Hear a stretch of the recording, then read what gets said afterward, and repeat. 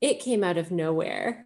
I had no idea. Like, I was just going to be a teacher for the rest of my life, a sister who teaches.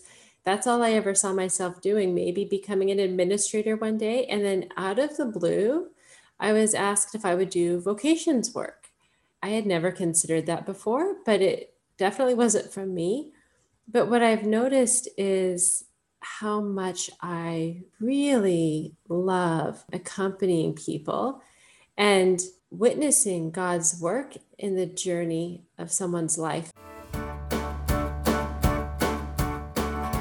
Welcome to a Pondering Heart podcast. We're two friends learning and growing together in our Catholic faith. We'll talk about the triumphs and struggles that we face on our journey. And then we'll dive even deeper. My name is Amina Morrow. And I'm Rachel Wong. Let's ponder out loud together.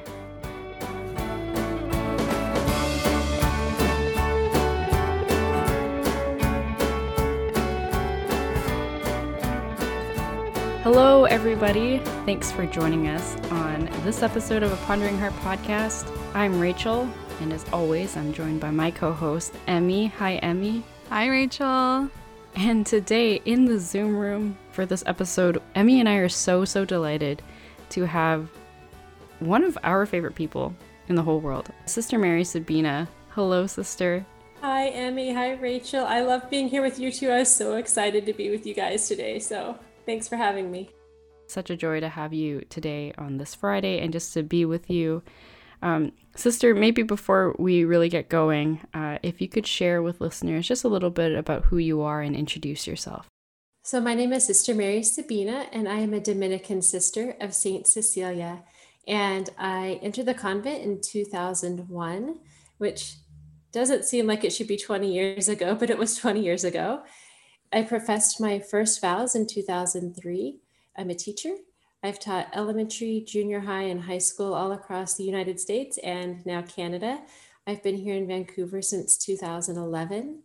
And before I became a sister, I was a normal person. Most people find that very hard to believe, but I was a regular kid, regular teenager, went to university, and all of those wonderful things. And I grew up in the United States. And I'm even a convert to Catholicism in a way. So I'm one of those people, I'm not a total convert, but I'm not a total cradle Catholic either. So I grew up in a couple of different churches, but when it was time to be confirmed, I chose to be confirmed in the Catholic Church. And so it was a conscious decision. And I am very grateful for World Youth Days and the role they've had in my life and my vocation. And I'm also a confession junkie. So that's like my weird, I love confession. I don't know if I've ever heard anyone say confession junkie, but that's really beautiful, though. You know, just to love confession so much and just to seek it out all the time. That's wonderful. Yeah, and I also want to just note to you, you mentioned entering in 2001, moving here to Vancouver in 2011, and here we are in 2021. These are milestone years, so just congratulations to you, sister. That's really beautiful. That is, and it's kind of strange, you know, you don't really realize it until all of a sudden you say it and you hear it and you go, wow, 10 years ago. And our community came to Vancouver, and 10 years before that, I entered the convent, and God's grace the whole time, right? Absolutely. Okay, well, thank you, sister. And we're going to hear more from, the whole episode we will be hearing from Sister Mary Sabina, and I'm so grateful for that. But Emmy, I'm going to get you to kick us off with our icebreaker game. So I'll let you explain. Cool. Okay. So sister, for our listeners to get to know you a little better, we're going to play our version of This or That, Religious Sister Edition, apparently.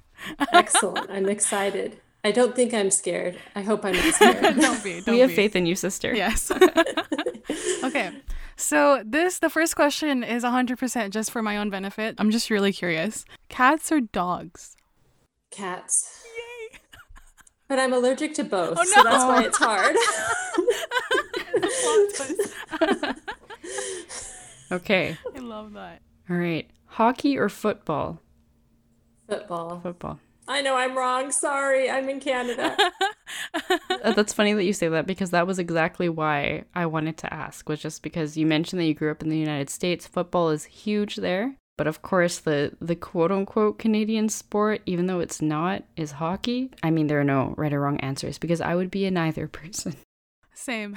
Well, and I have grown to embrace hockey since coming to Canada, Nice. but my memories of my childhood always go back to football. I have no memory of hockey until I came to Vancouver. New memories, new memories. Yes. Okay, next question is this is a little random, but we'll go with it.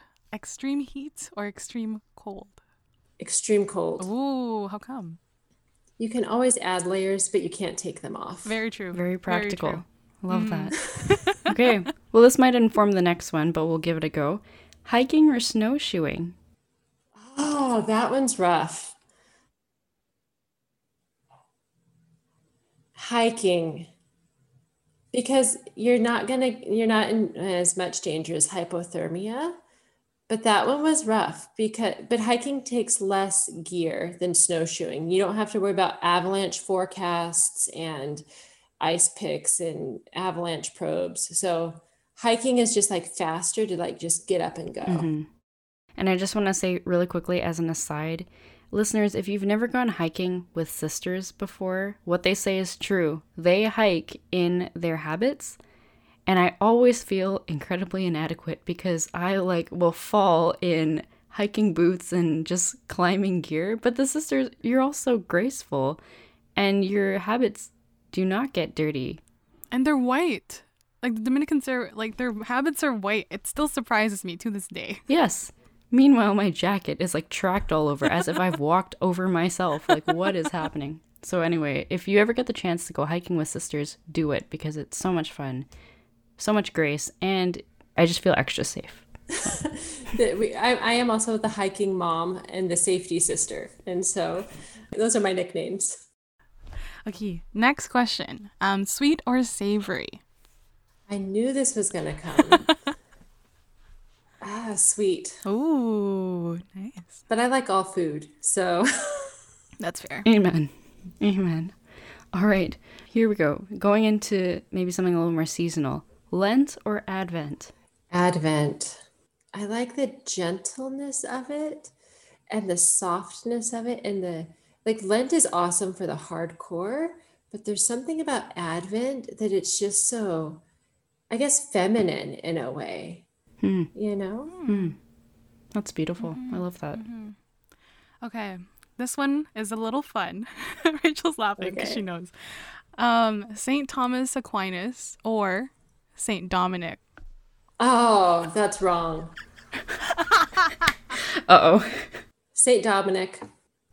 Love it. And that's what St. Thomas would say too. That's because true. St. Thomas wouldn't be St. Thomas if there weren't a St. Dominic. Ooh, gotta get to the roots. That's fair.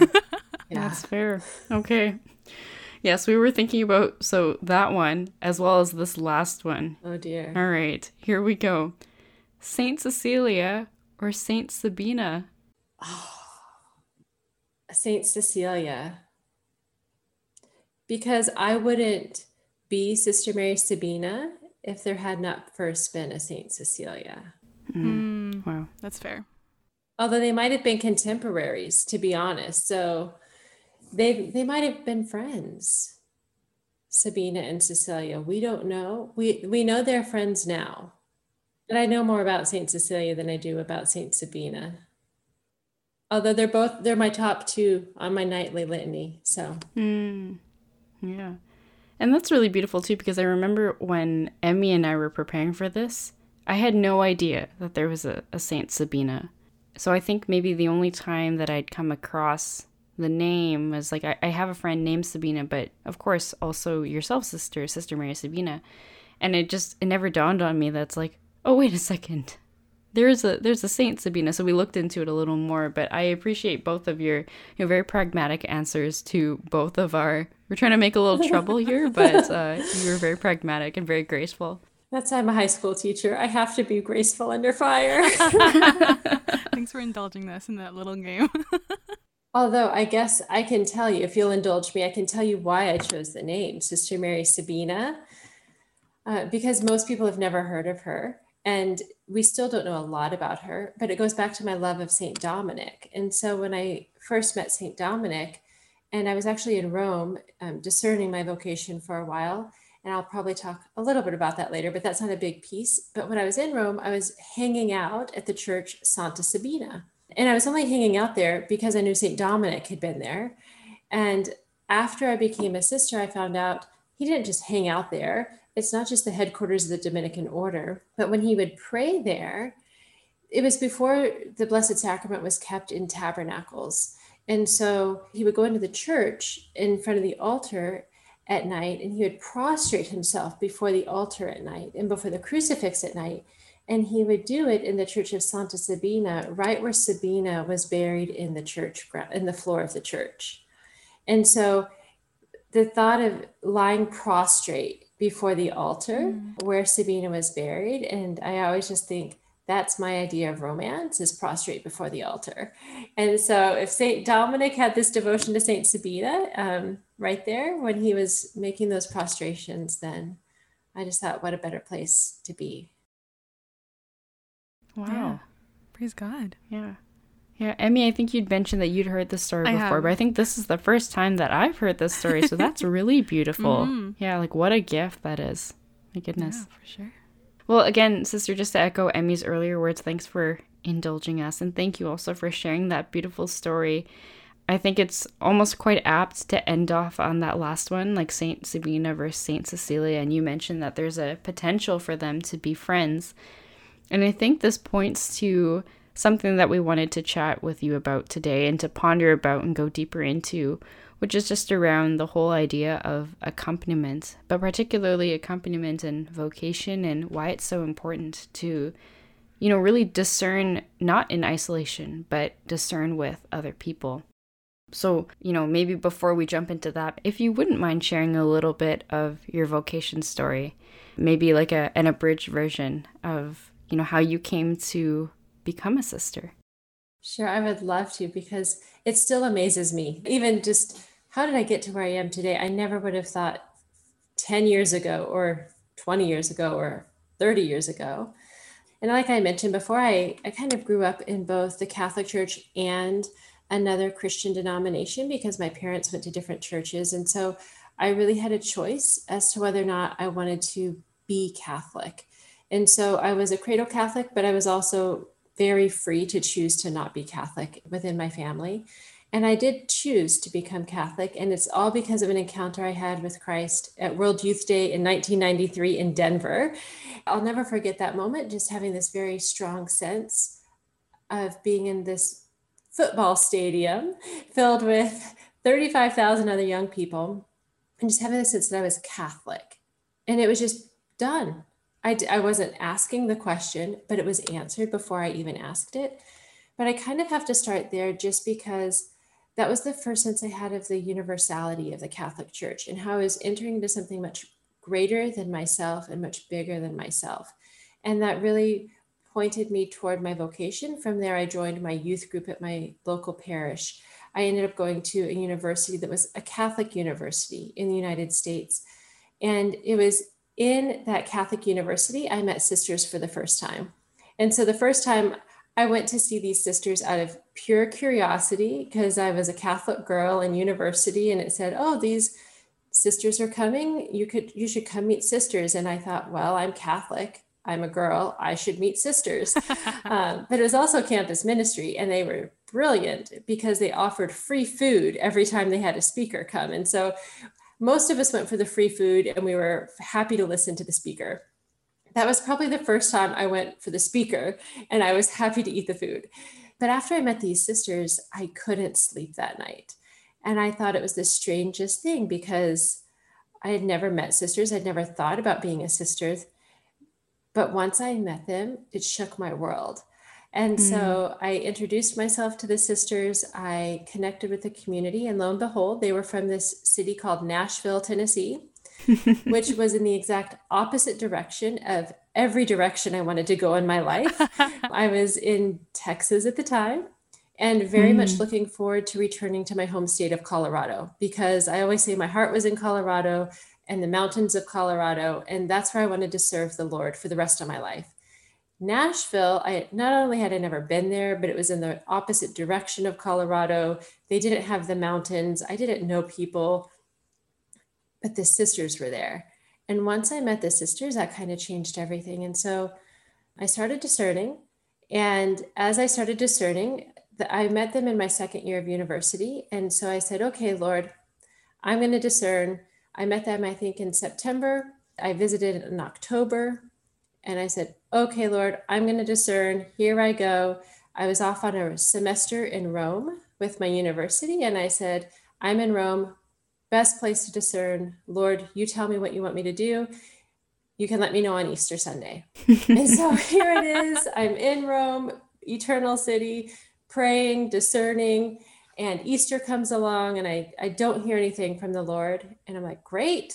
Okay, Lord. I mean, I gave you an option and you didn't speak. So obviously I'm called to marriage. And because that's obviously what we all naturally feel called to. And I was very excited at that prospect. But after I kind of gave that time limit and the Lord didn't meet it, I wasn't at peace.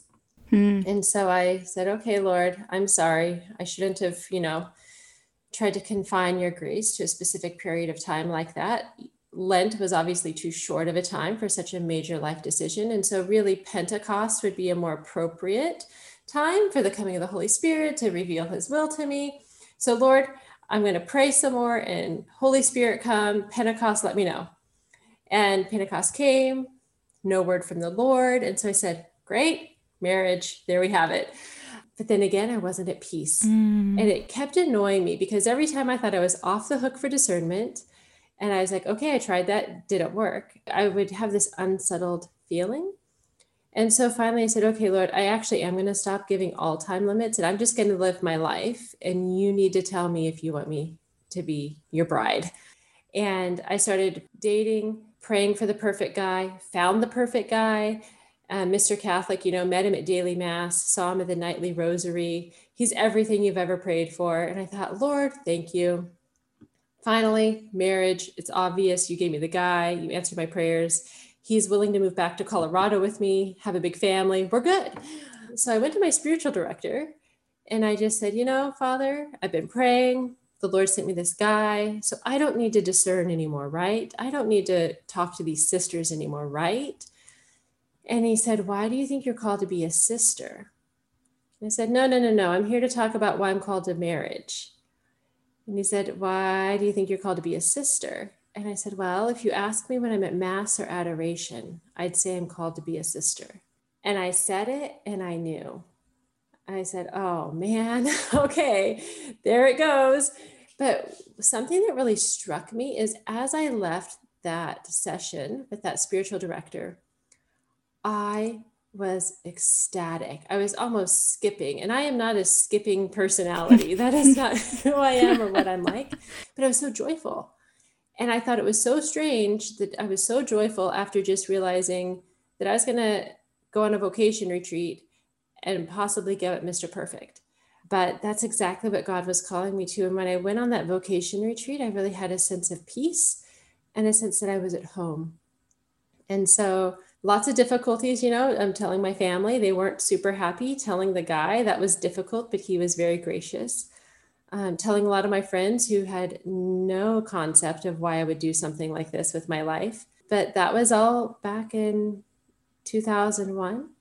And so I did enter, and it has been the adventure of a lifetime and lots of really good friends. I think as we were talking about accompaniment, and I know that's kind of where we're going to go, my last year of university, I had one friend who was also discerning religious life. And that made a huge difference for me. I did have a spiritual director, and I still keep in contact with him today. But I had a really good friend, and she is now actually a cloistered Carmelite nun in the United States. But having someone else who was experiencing the same things I was experiencing and discerning the same things I was discerning, and had her faith in the same place that I had my faith, was really helpful. Even just to be able to go for a walk and talk to each other in ways that nobody else understood us was really helpful. And so even though she wasn't my director, she was my friend. Having that friend to walk with me made a major impact on my life. And so as we start to look at accompaniment and discernment, I just thought, wow, I'm really grateful I had that friend to walk with me at that time in my life. It was so good. So you have to have heard this at least 10 times, Emmy.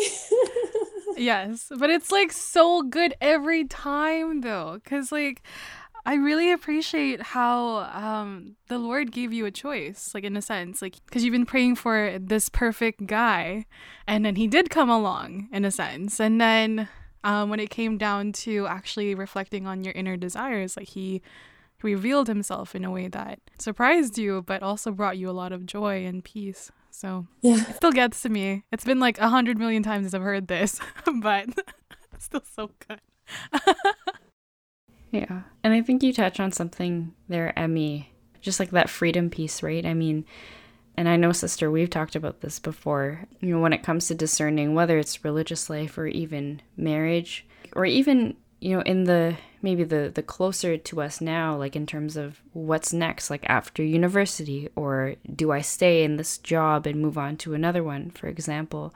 Like so many times I feel like we put the pressure on ourselves as if we need to do the super hard trademark thing, and we have to put ourselves through like life's most miserable battles or something, and that's the way that God will call us. But I think what's been made clear to me, in hearing your story again and in talking to other, whether it's married couples or priests or religious women, consecrated women, is that, like Emmy said, there's a lot of freedom, there is a choice, and he kept you very close. And I think that there's something really beautiful in that. Yes, it's true. And I think freedom, anybody who ever talks to me, I always talk about freedom and working with our freedom, and God respects our freedom, because that was such a beautiful encounter I had with the Lord, was his respect for my own freedom. And that true freedom brings joy, and I once heard somebody say that they told the Lord, fine, if you want me to be miserable for the rest of my life, then that's what I'm going to do. I was like, that's not his plan. Like, it's not like God's like, I want you to be as miserable as possible, so I'm going to give you the vocation to make you as miserable as possible because that's the only way to get holy. No, Jesus was not miserable his entire life, because if he had been, nobody would have followed him. And so I do think that true freedom brings joy, and that's where we can encounter God in the most simple yet profound ways. Something else that stood out to me, sister, while you were sharing your story, I'm sure Rachel can speak to this as well, the whole idea of giving God like a deadline almost. And I loved how you moved it. That was my favorite part of hearing your story, because that was also very relatable. It's like, okay, he didn't speak during Easter, so maybe if I give him 50 more days, like, he'll answer then. Isn't it true? Like, I want my freedom, but I'm going to confine him to my timeline. Like, I don't give him the freedom, but I want mine. And I just like, wow, that really, Sister Mary Sabina. Yeah, not the way to go. But it's how we act, right? That's kind of how we're programmed.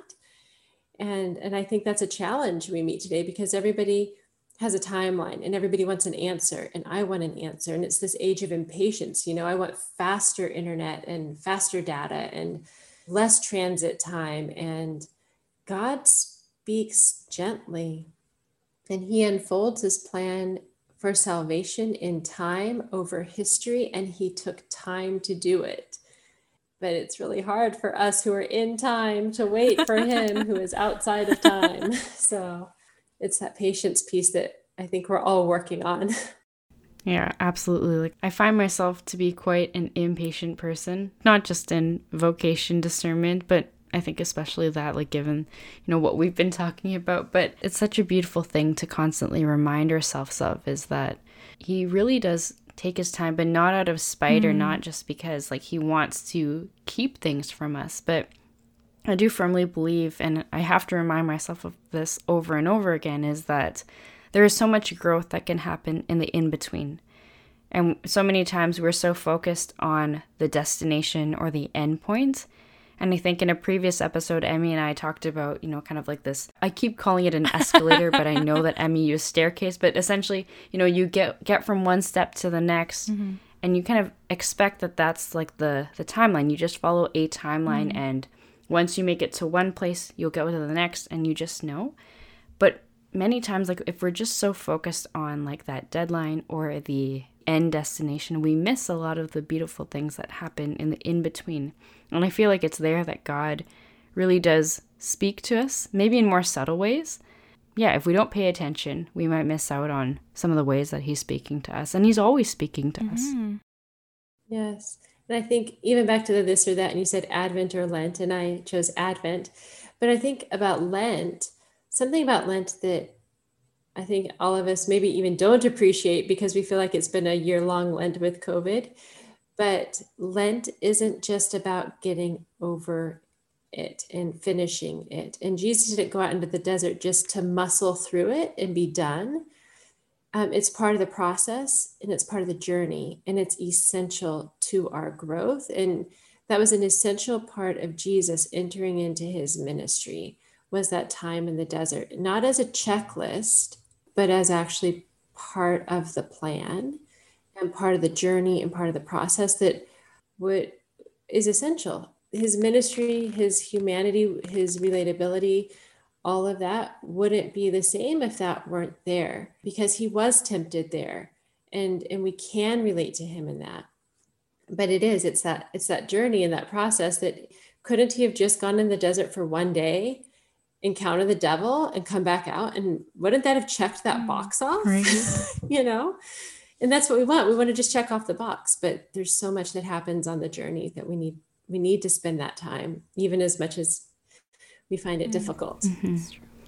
Speaking of journey, sister, I also really appreciated how you kind of brought two different perspectives of accompaniment, because you also mentioned having a spiritual director during your journey and also having a friend at the same time while you're discerning religious life. And I think it's so beautiful to kind of have a balance of both. Something that you and I personally, Sister Mary Sabina, have talked about, that it's nice to have someone that's like ahead of you, so you kind of have a guide to lead you closer to Christ, and at the same time having someone that's beside you, someone that understands what you're going through while you're going through it. And it's such a gift to have that. And I know I have that through Rachel and through you and through many other friends that I have from the Archdiocese and beyond. And it's such a gift. Like it's such a gift to have, like in our lives, to know that we're not alone. Like we're not, like the Lord did not place us on this earth to be alone. Like we are meant to journey with one another. Like it's purposeful. It wasn't by accident. He wanted us to walk side by side with someone. And I think that's one of the beautiful things of this work that I'm doing with women's vocations. It came out of nowhere. I had no idea. Like I was just going to be a teacher for the rest of my life, a sister who teaches. That's all I ever saw myself doing, maybe becoming an administrator one day. And then out of the blue, I was asked if I would do vocations work. And I had never considered that before, but it definitely wasn't from me. But what I've noticed is how much I really love accompanying people and witnessing God's work in the journey of someone's life. And so the Fiat Women's Discernment Group in the Archdiocese of Vancouver is one area where we get to do that. I was actually asked to start that group because at the time there was really nothing in particular for women in the Archdiocese of Vancouver who were discerning.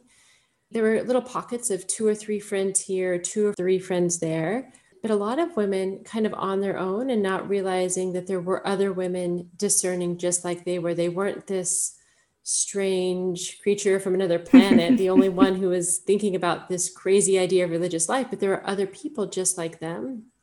And I love that we are able to bring together young women to walk together and to support one another and to be at different stages on the journey and to be okay at being at different stages on the journey, because I think we inspire one another, we support one another, and there's a camaraderie that comes through that. And so it's been really beautiful to watch the group dynamics as well as the individual accompaniment that goes with that group. Mm-hmm. One of the things that I find so interesting about women's vocations is that, and in no way am I, putting down men in this point, so please hear me correctly.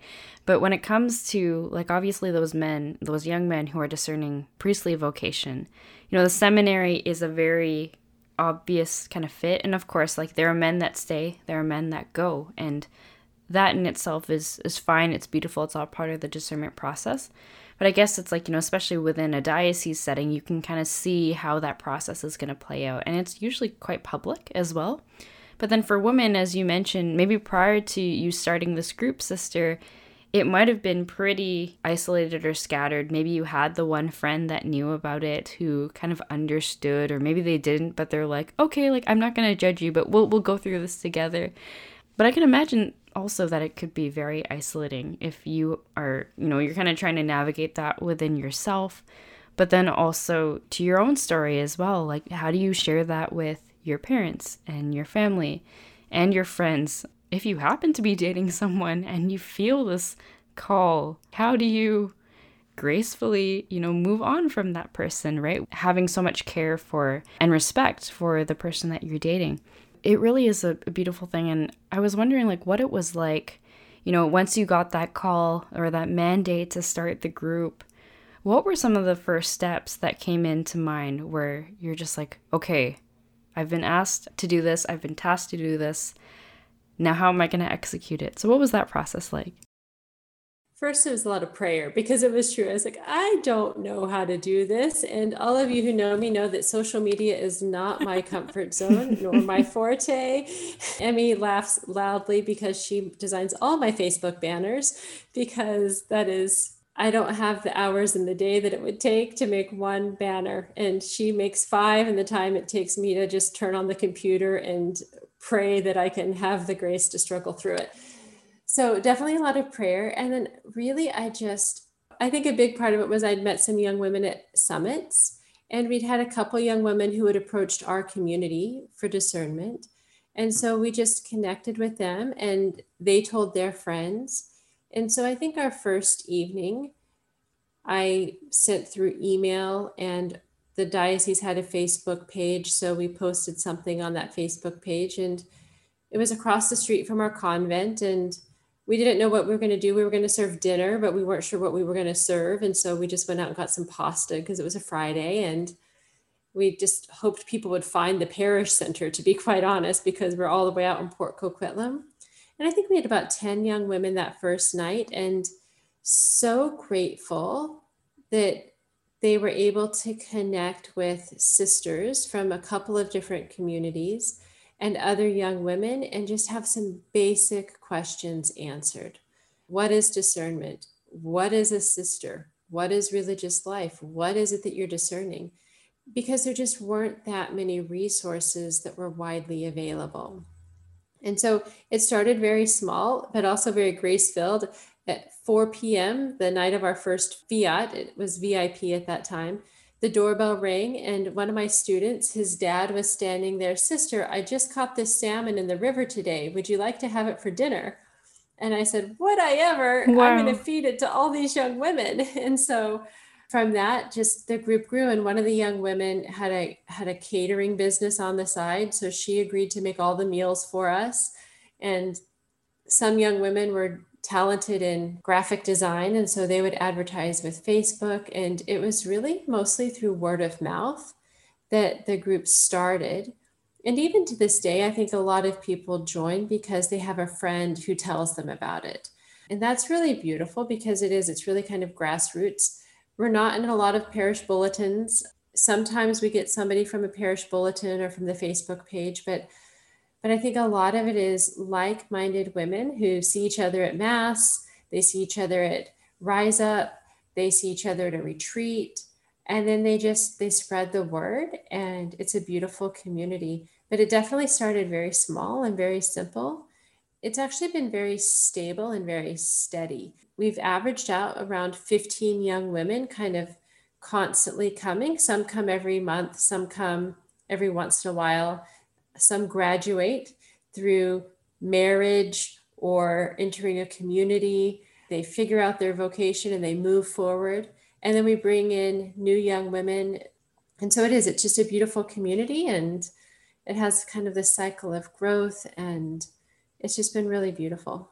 Yeah, something that I'm very curious about, sister, is like, how long has Fiat been going on for? You're asking me to do math on a Friday afternoon during spring break. I think it's been going for about 6 years, maybe Oh, 7. wow. Yes, it did. It started, I think, in 2015 or 2015? 16. It was really kind of the year of consecrated Oh, yeah. life. Mm-hmm. And then it kind of grew at that time too. So yeah, it's been going for a lot longer than I realized. I'd have to go back and look at all my different posters and themes. And we started by studying in the School of the Holy Spirit. And we've had different communities come and go. So I think it's been going 6 or 7 years now. Wow.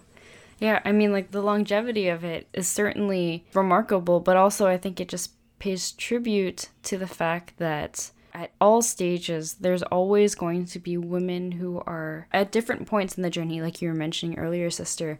Like there will always be women who are kind of in the process. Maybe they're already in touch with some communities. And, you know, maybe there are some women who are on the opposite end where they were just inspired by the Holy Spirit one day at Mass, or they were at an event and then they just got inspired and now they want to learn more. So I find that to be really beautiful. Like that's one of the wonderful aspects of having a group like this, is that no matter who you are, no matter where you are in the process, you can kind of join in. And if nothing else, like even if you don't become a sister, you still are able to meet so many other young women. And I think especially for those who are in university or post-university life, making friends can be so challenging. So to even just meet other people who are like-minded in the faith and, you know, share some like experiences, I think is so valuable. And it just reminds me of, you know, the relationship that St. Paul had with Timothy, or, you know, St. Paul had with Barnabas. So again, it's like, you know, having those people in front of you and having those people to accompany alongside. And I think it does satisfy that need for so many people, especially those who might be on a campus and feel alone, or might be in a workplace and feel alone, to realize that there are people their age in the world living the faith like them. And it gives them a place where they can actually express themselves and be true to themselves and feel free to discuss these things that they cannot discuss necessarily with their roommates or their family. And so it has been really a blessing and an opportunity to just give people that ability to connect, and then see people who met at Fiat and now they're good friends, or that helped them hook into a different group where they met it for a Bible study or other ways to grow in the faith. And so that has been, I think it's been a real gift to a lot of the young women who maybe didn't have the support outside, and they found it in the Fiat group. Throughout the last 6 years, you've been able to see young women come into the group, journey alongside you guys, graduate either through getting married or entering religious life. You probably saw patterns within the people that have come and go. Like, what advice would you give for those that are in this position of trying to figure it out, like whatever it is? What patterns have you noticed? And what words of advice would you give to those that are like me and Rachel, figuring things out? One pattern is a lot of times people come in and they just really don't know religious life because they've never encountered it. And I think even 20 and 30 years ago, people had possibly encountered sisters at some point in their life, but I never met a sister until I was in university. And so for many of these young women, we're the first sisters they've ever encountered. And so that first piece is just getting to know, what is a sister? Who are they? What are they? What makes a sister different than a lay person? We're all called to love God and make him first in our life. So what makes a sister different? And so I think that first initial stage I've noticed is that people are coming in just very curious, and sometimes even a little fearful because it's unknown, or with misconceptions and misunderstandings, because popular media is not necessarily a wonderful place to find your information about religious life. But religious life is quite often portrayed on popular media. And we're not The Sound of Music, and we're not Sister Act, and we're not whatever latest horror movie came out about sisters, And so I think that first stage of curiosity can have a little bit of fear and misunderstanding, but just then that learning about sisters and learning about consecration and what is the vocation of religious life, because I really do think it's one that, since most people haven't encountered it, they don't understand it. And then there's usually this sense of being overwhelmed because there are so many communities. And not only are you discerning religious life, but you can't just discern religious life. You have to discern which community within religious life. And I think that is probably the next big step that people have as they get overwhelmed. They almost want to shut down because it's like it's too overwhelming to even begin to try to discern this. But it's kind of like dating. If you're called to marriage, you're not called to marriage in general, you're called to marry one man. Mm-hmm. And so, yeah, you could be like, okay, dating is overwhelming because how do I know who to date or which guy to date? Well, it's the same thing with religious life. Mm-hmm. You don't necessarily go shopping with the intent to buy at each particular retailer, but what you need to do is you need to get to know people. And so I think that's one of the steps that takes a little bit of time that people are kind of not expecting. You need to get to know multiple communities usually to get a sense of, okay, what is general and common to all of the communities, but then what is specific to this particular community that makes them unique? Mm-hmm. What is their charism? And the more communities people visit, the better they're able to discern, okay, which aspects are religious life, in which aspects are religious life in this particular community. That next step then is narrowing down, okay, where do I feel called within a charism? Which community do I feel drawn to enter into or to at least get to know on a deeper level than other communities? And then I've also noticed there's a pattern, or there tends to be a pattern of wanting to have a timeline. And I obviously fit my own pattern, right? Because everybody's like, okay, I'm discerning. I feel called to religious life. I need to meet a community. And then when is the entrance date? It's like, okay, pause, because we want to know. But I think, and this is a challenge, because the world today wants you to have a 5-year plan. Mm-hmm. You need to have a resume, and you need to have a goal. And with discernment, it doesn't work on a 5-year plan. Obviously, I tried to make it work on a 5-month plan, and that did not work. And if it won't work on 5 months, it doesn't work on 5 years. And so that pattern, though, of wanting to find the answer and be done with discernment, when maybe we haven't been through the whole process. And so that patience that none of us really enjoys practicing is definitely one that comes in. Probably one of the biggest patterns I've noticed, or maybe challenges I've noticed for young women today, is that there's a huge lack of spiritual directors. And I can't tell you how many young women come to me and ask, sister, can you recommend a spiritual director? Because not every priest necessarily understands religious life, because religious life is very different, especially than diocesan priesthood. So finding a spiritual director, and if the priests aren't available, then is there a sister available? And while there are some sisters available, many of us have other apostolates. I'm a high school teacher, and so as much as I would love to do spiritual direction all day long, I can't do that in addition to teaching, in addition to being a sister in my community, which has to be my first priority, is my relationship with Christ. And so I can't take away from prayer time, even though it would be to do really wonderful things. So finding spiritual directors, I think, has been very difficult. That pattern of looking for someone to accompany a person, which is a good thing to do. But that's also, I think, where we have to have not only spiritual directors, but those friends who can walk with us at the same time, especially for those seasons when, for whatever reason, spiritual direction is not as available. And I think COVID has been one of those times. Confession is more difficult to get to, and sometimes that's where we get some of our direction. Or priests are not able to meet in person because of COVID regulations. And so having to find other means of finding that direction in our life, which isn't necessarily a problem because we need to turn to Jesus and the scriptures, the saints, and Our Lady and the Rosary. So there's always those places of grace. But I have noticed that that is a difficulty for a lot of young women today, is to find a spiritual director. And I think the other pattern I've noticed is that a lot of people come to a point in discernment when they hit a wall that they weren't anticipating, because they are ready to enter and then something happens that puts on the brakes. And for some young women, that has been COVID, because the reality is there are only 2 cloistered communities in our archdiocese. So if you're looking for active communities, you're going to have to leave this archdiocese and you're probably going to have to leave our country. And that's not possible right now. That has put the brakes on a lot of people, and it's an unexpected difficulty that they're having to encounter. For some people, it's a more personal, unexpected difficulty. So a wound from their past that they thought they had moved beyond, but it actually keeps coming back.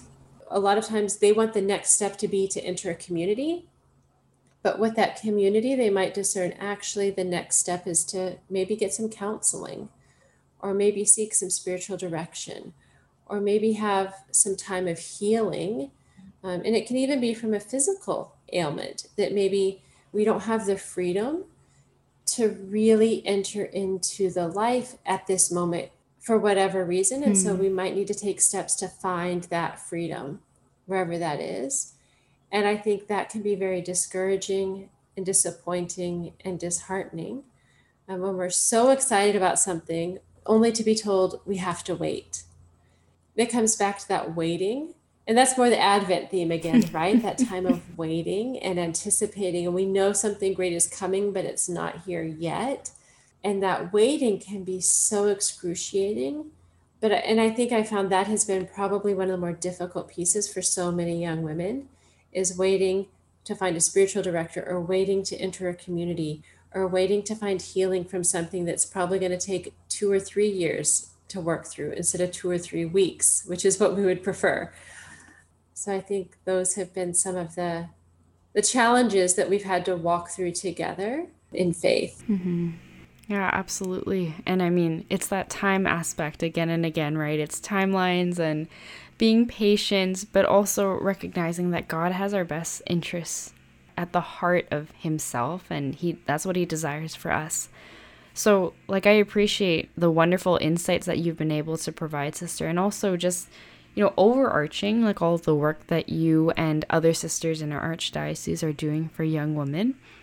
And perhaps just as we kind of wind down the conversation, in terms of like something to really reflect upon, or maybe a call to action that you may be able to give for those listening, particularly maybe those women who are discerning or maybe don't know that they will eventually be called to discern, anything that you feel called to share just by way of encouragement. Sure. I think 2 things came to my mind the minute you asked me about that. And number 1 is trust, is that we have to trust. Like you said, God loves us infinitely, and he desires nothing more than to fulfill every one of our desires. And sometimes when we feel like those desires are being delayed in fulfillment, it can be really hard to believe that and to trust that. But I think to trust that no matter what is being asked of us, it is for our own good and our own happiness and our own salvation at the end of the day, that God is going to use every step of the way to bring us closer to himself and closer to his heart. And number 2 is kind of related, but it's to not be afraid to take the next step.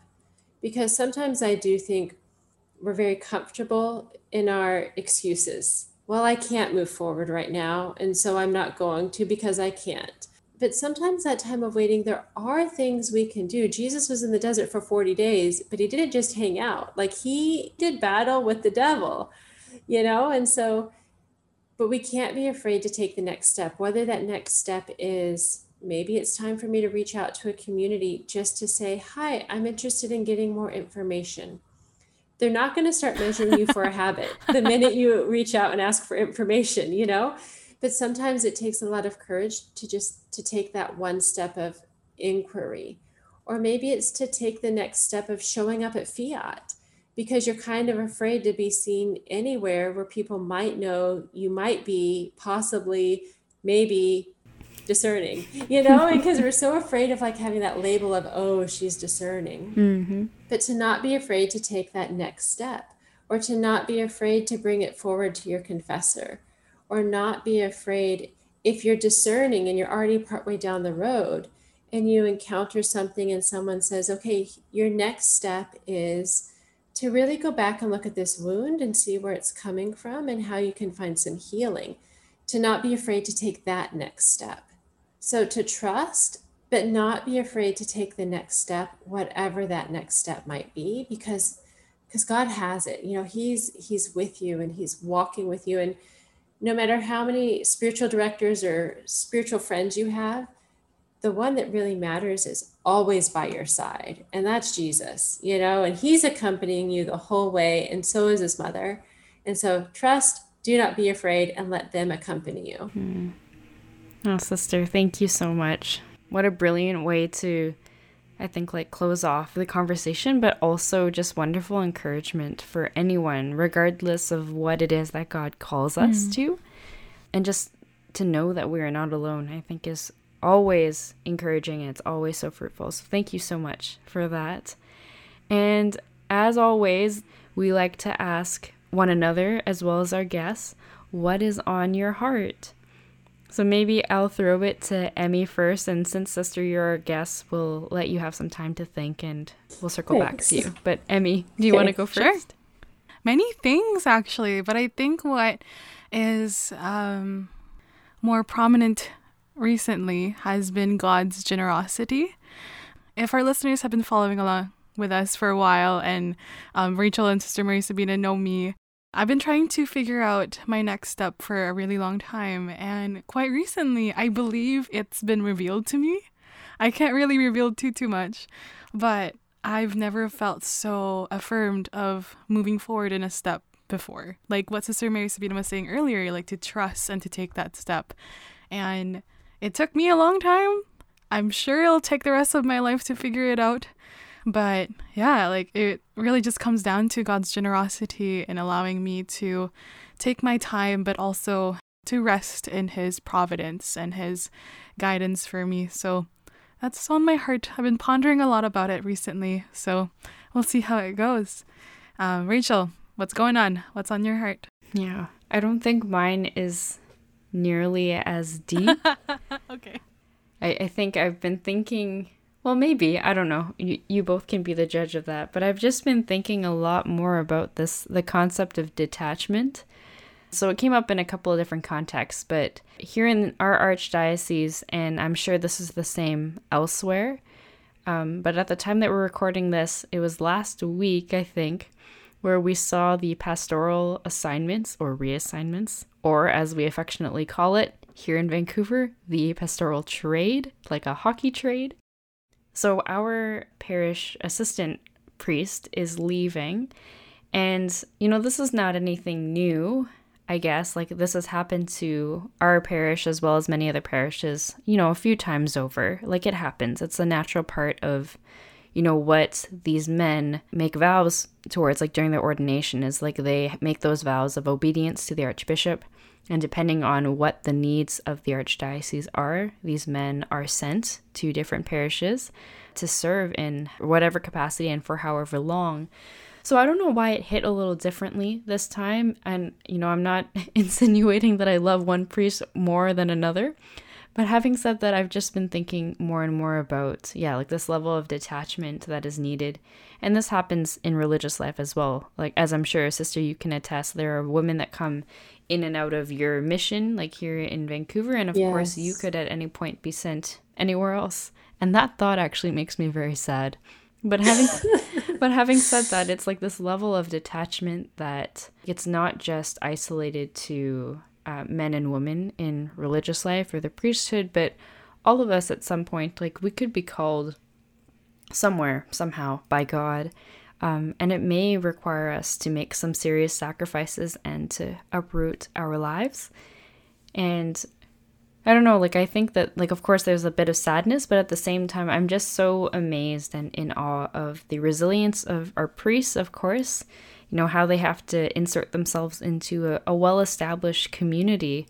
Like there's bound to be human relationships that form, given the fact that we're human, we are people of connection. So that part of it is very tricky. So I just feel for all of the priests that have to go through this, you know, multiple times in their time as a priest, I'm sure. So yeah, I've just been thinking a lot more about that recently. Sister, what about you? What's on your heart? Wow. Well, mine's actually kind of the flip side of the detachment, is the kind of attachment in a way, but that personal encounter that, at the time of recording, we just got word that we're going to be allowed minimal but limited in-person religious gatherings just in time for different events that are coming up, and how good it will be to see people in person again. We're incarnational. We are body, soul. And while it is so good to be connecting with everyone online, and we've been able to reach out to more people in different places because we're no longer confined to one physical location with online events, at the same time, that personal encounter is so important. And I think when I was about to get online today, I saw Rachel just this last week in passing for about 15-20 minutes because we were both recording something. I haven't seen Emmy in person in over a year. And I used to give Emmy a ride to all of these different events, and so all of these people we haven't seen in person in so long. And so I'm really looking forward to kind of like that reintroduction to just those in-person relationships that I think we've all been missing. And so that's really on my heart, is that essential person-to-person contact that is not the same online. And yes, online is a great way to connect, but I'm really looking forward to the personal connection we can have. That is really beautiful. Like I love how the Lord just really wrapped that up so nicely together. So again, sister, thank you so much, like on behalf of Emmy and I and our listeners, of course, thank you so much for sharing your time and your wisdom and some of the beautiful thoughts that you do have around this topic that I know is very near and dear to your heart. And we were wondering if you could help us close in a prayer. Sure. And thank you as well for having me. It's been great to have both of you together. It's a little closer to something normal to have a conversation with two people at the same time. So it's been lovely. So yes, let's thank our Lord in prayer. In the name of the Father, and of the Son, and of the Holy Spirit. Amen. Lord God, we thank you for this beautiful time we've had together to rejoice in the work of your grace in our lives. And as we go forward, we ask you to bless us, bless all those who listen to this podcast, bless our families and our friends, and really bless our church as we enter into this season of grace. Help it be a true time of hope, a time of healing, a time of trust, a time of grace for all of us, a time of new life, but without forgetting the great lessons we have learned during the season of purification. In particular, we ask you to help us really reap the benefits of this past year of pandemic and all the difficulties it's brought in our lives, but help us to take those difficulties, to learn from them and to grow from them, so that we may emerge as new people and different people who have grown closer to you and closer to one another. In a particular way, we place ourselves under the care of your mother as we pray, Hail Mary, full of grace, the Lord is with thee. Blessed art thou among women, and blessed is the fruit of thy womb, Jesus. Holy Mary, Mother of God, pray for us sinners, now and at the hour of our death. Amen. Saint Joseph, pray for us. In the name of the Father, and of the Son, and of the Holy Spirit. Amen. Have to give Saint Joseph the last word. It's his year. Very true. Thanks, sister. Thank you. Thank you for listening to a Pondering Heart podcast. You can listen to this podcast wherever you listen to your podcasts. And you can follow us on Instagram and Facebook at A Pondering Heart Podcast. Join us next time as we continue on our journey to sainthood.